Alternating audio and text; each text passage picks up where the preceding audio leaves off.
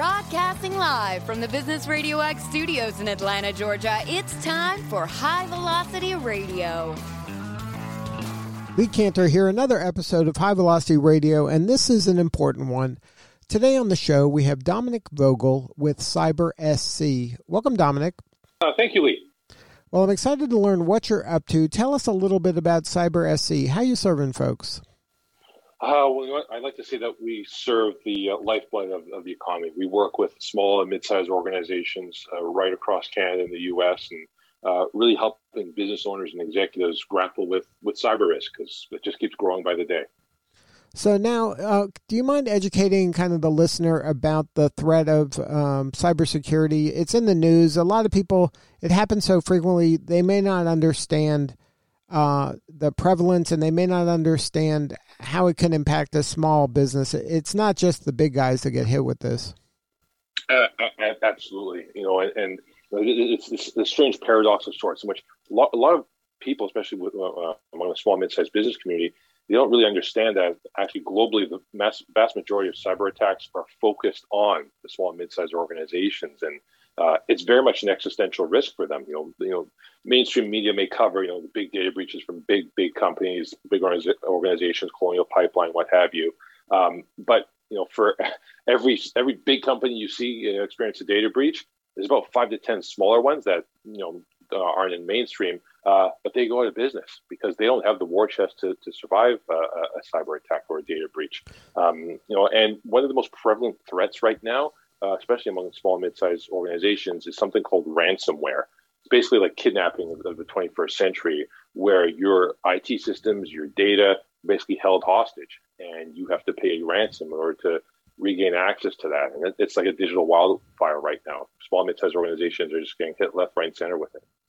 And then while every kind of industry is at risk, this is especially dangerous for financial services, supply chain, healthcare, I would imagine, telecommunications, anything that deals with the government or infrastructure, I would imagine are really, this is not a nice to have, these are must-haves. Oh, absolutely. I'd say that the magnifying glass is even brighter or the scrutiny is even tighter in those sectors. But one of the things I often tell people is that we live in a digital economy. Pretty much every company relies on its data, whether it be manufacturing companies, whether it be, heck, even a 5-person company. If you lose access to your data, the ability to access key IT systems, you're unable to do business. And if you're unable to do business, you're unable to serve your customers. And if you're unable to serve your customers, you're not making money. And I always jokingly say that unless you're selling tacos out of the back of your Volvo in all cash deals, you are a digital company, right? That's just the economy and the world we live in today. And then to educate the listener about the people who are kind of doing these kind of deeds, it used to be, you would imagine some kid in the basement, eating Cheetos and drinking Red Bull and just doing this as a prank. But these are sophisticated players here. This is their job. They approach this like middle management, right, where they're going into office buildings with whiteboards and are brainstorming to try to find the most effective ways to penetrate a system. You're absolutely right, Lee. I mean, a lot of us are stuck in what I refer to as 1995 level thinking when we think about cyber criminals. That was absolutely true back in the mid 90s and back even into the early 2000s. It was mostly just disgruntled teenagers wearing hoodies in their mother's basement. That's not true anymore. What we've seen, especially over the past 10 years, is a rise of what I refer to as the professionalization of cybercrime. Every single criminal syndicate organization in the world invests heavily in being able to commit cybercrime. Cybercrime has actually surpassed the drug trade as being the most profitable crime throughout the world. Reason being, it's safer. It scales a heck of a lot better than drug trafficking. They can commit these crimes anywhere in the world, and being caught is the risk there is really, really low. So that's why we've seen just so much money being invested by criminal organizations, because cybercrime is such a profitable crime for them. And that's why I often tell people now is that we have to understand we're not going up against amateurs. We're going up against professionals. So if organizations keep taking an amateur approach to cybersecurity, It's like any amateur going up against a professional in anything. You're going to lose 10 times out of 10. So let's give the listener some relief. There are ways that you can protect yourself and not become a victim. Talk about CyberSC and how you're actually helping people prevent some of this, and so that it doesn't impact their businesses.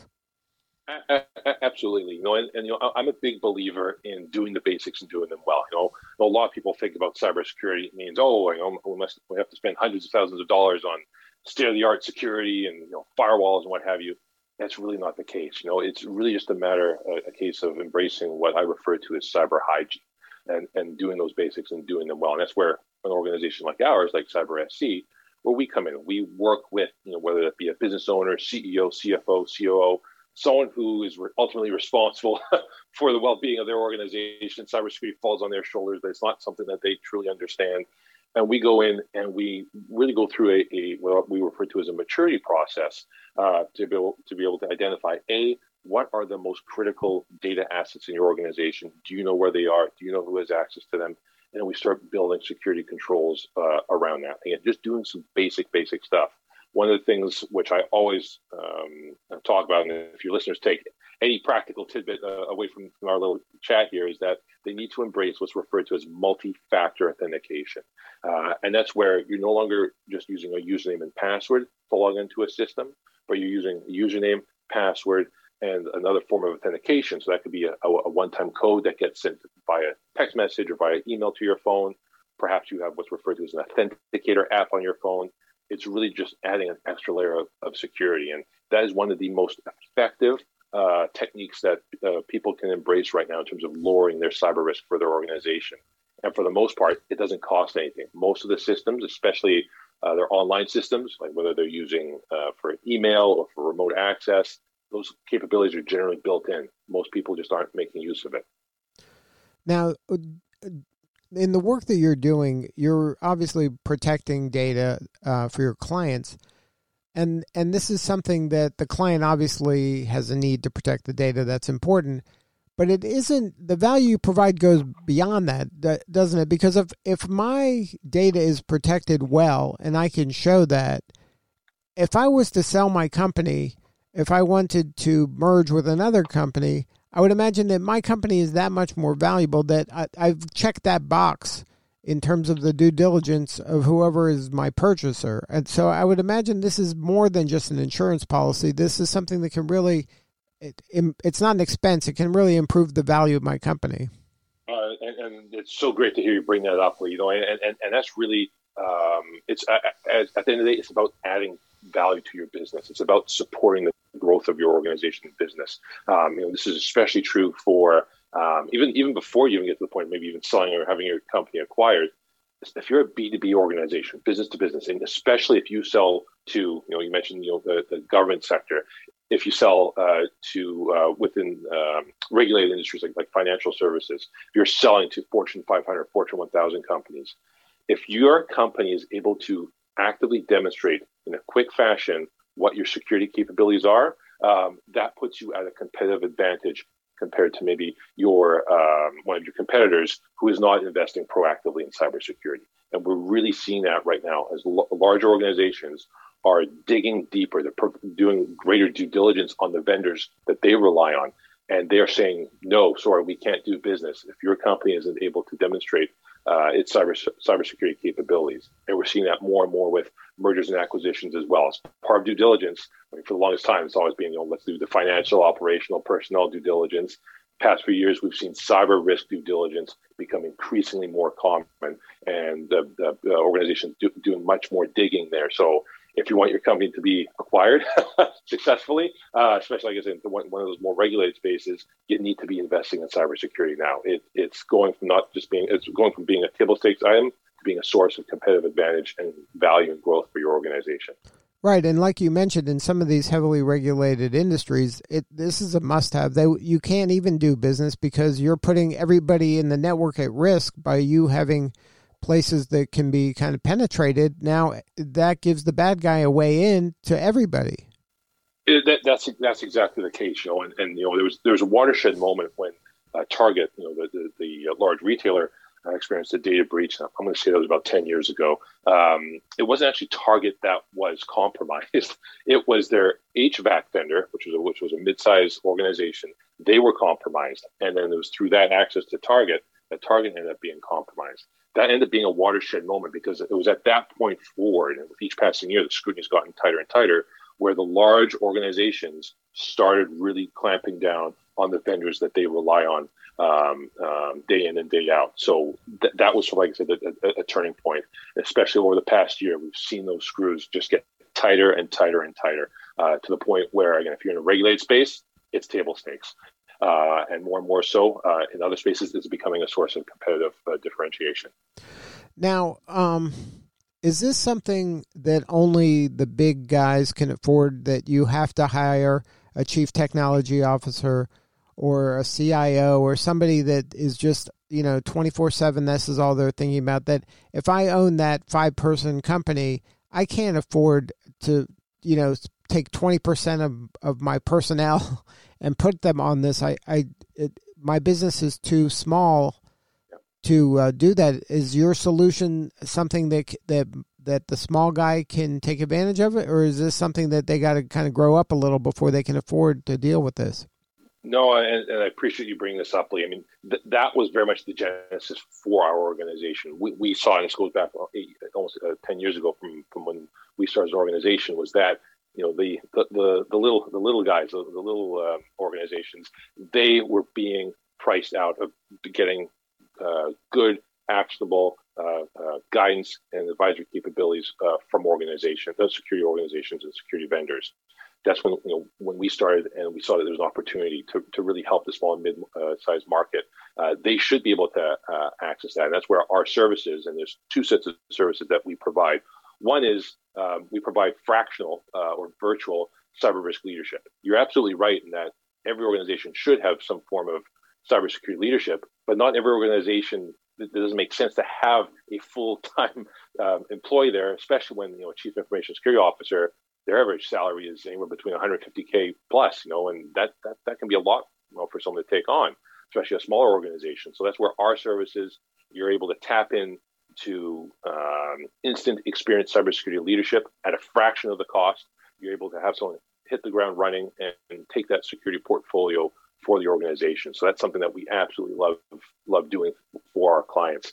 The other thing that we have, it's a course for what I refer to as micro businesses. So this is for organizations that have 10 employees or fewer. Maybe even our advisory services may be a little too rich for their liking, at least at this point in time.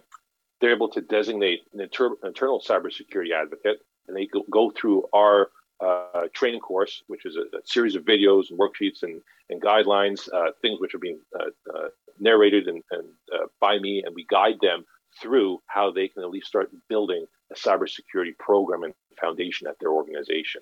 And that's priced at a spot where it's just an investment of a few $100s, and they're able to get started, right? So we love being able to help and make cybersecurity cost effective and available for any organization. Now, this kind of protection is something that a lot of people procrastinate because, nothing bad happened today. It's like one of those things you don't need it until you need it. But this is something I think you have to proactively stay ahead of because everybody's so vulnerable. You're absolutely right. And then sort of the real world analogy I always give is, think about a doctor who is trying to encourage a patient to change their lifestyle, right? They know that a heart attack is coming. They know that this person's going to have a massive stroke because they're not exercising, they're not taking care of themselves. They're eating Burger King 4 times a day.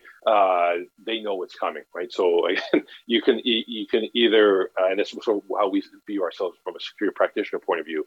We know that there are organizations that ultimately they're gonna get hit by a data breach or ransomware, what have you. And like you said, there are those who understand the need to be proactive, but then there are those who will always react. And the thing that I always want to tell people is that after a negative event or after a significant data breach or significant security incident, it's always more expensive. The road is longer to recovery. Just like if the road to recovery before you have a heart attack is easier compared to the road after you have a heart attack. And that's assuming you're lucky enough to survive. Well, thank you so much for sharing your story today. If somebody wants to get a hold of you or somebody on the team or just learn more about the service, what's the website? The website is cyber.sc, like South Carolina or Santa Claus, or just the letters SC. Or they can reach out to me on LinkedIn, Dominic Vogel, or find the company page, CyberSC, on LinkedIn as well. And that's cyber.sc. That is correct, good sir. Well, thank you so much for sharing your story. You're doing important work, and we appreciate you. Much appreciated, Lee. Thank you. All right, this is Lee Cantor. We'll see you all next time on High Velocity Radio.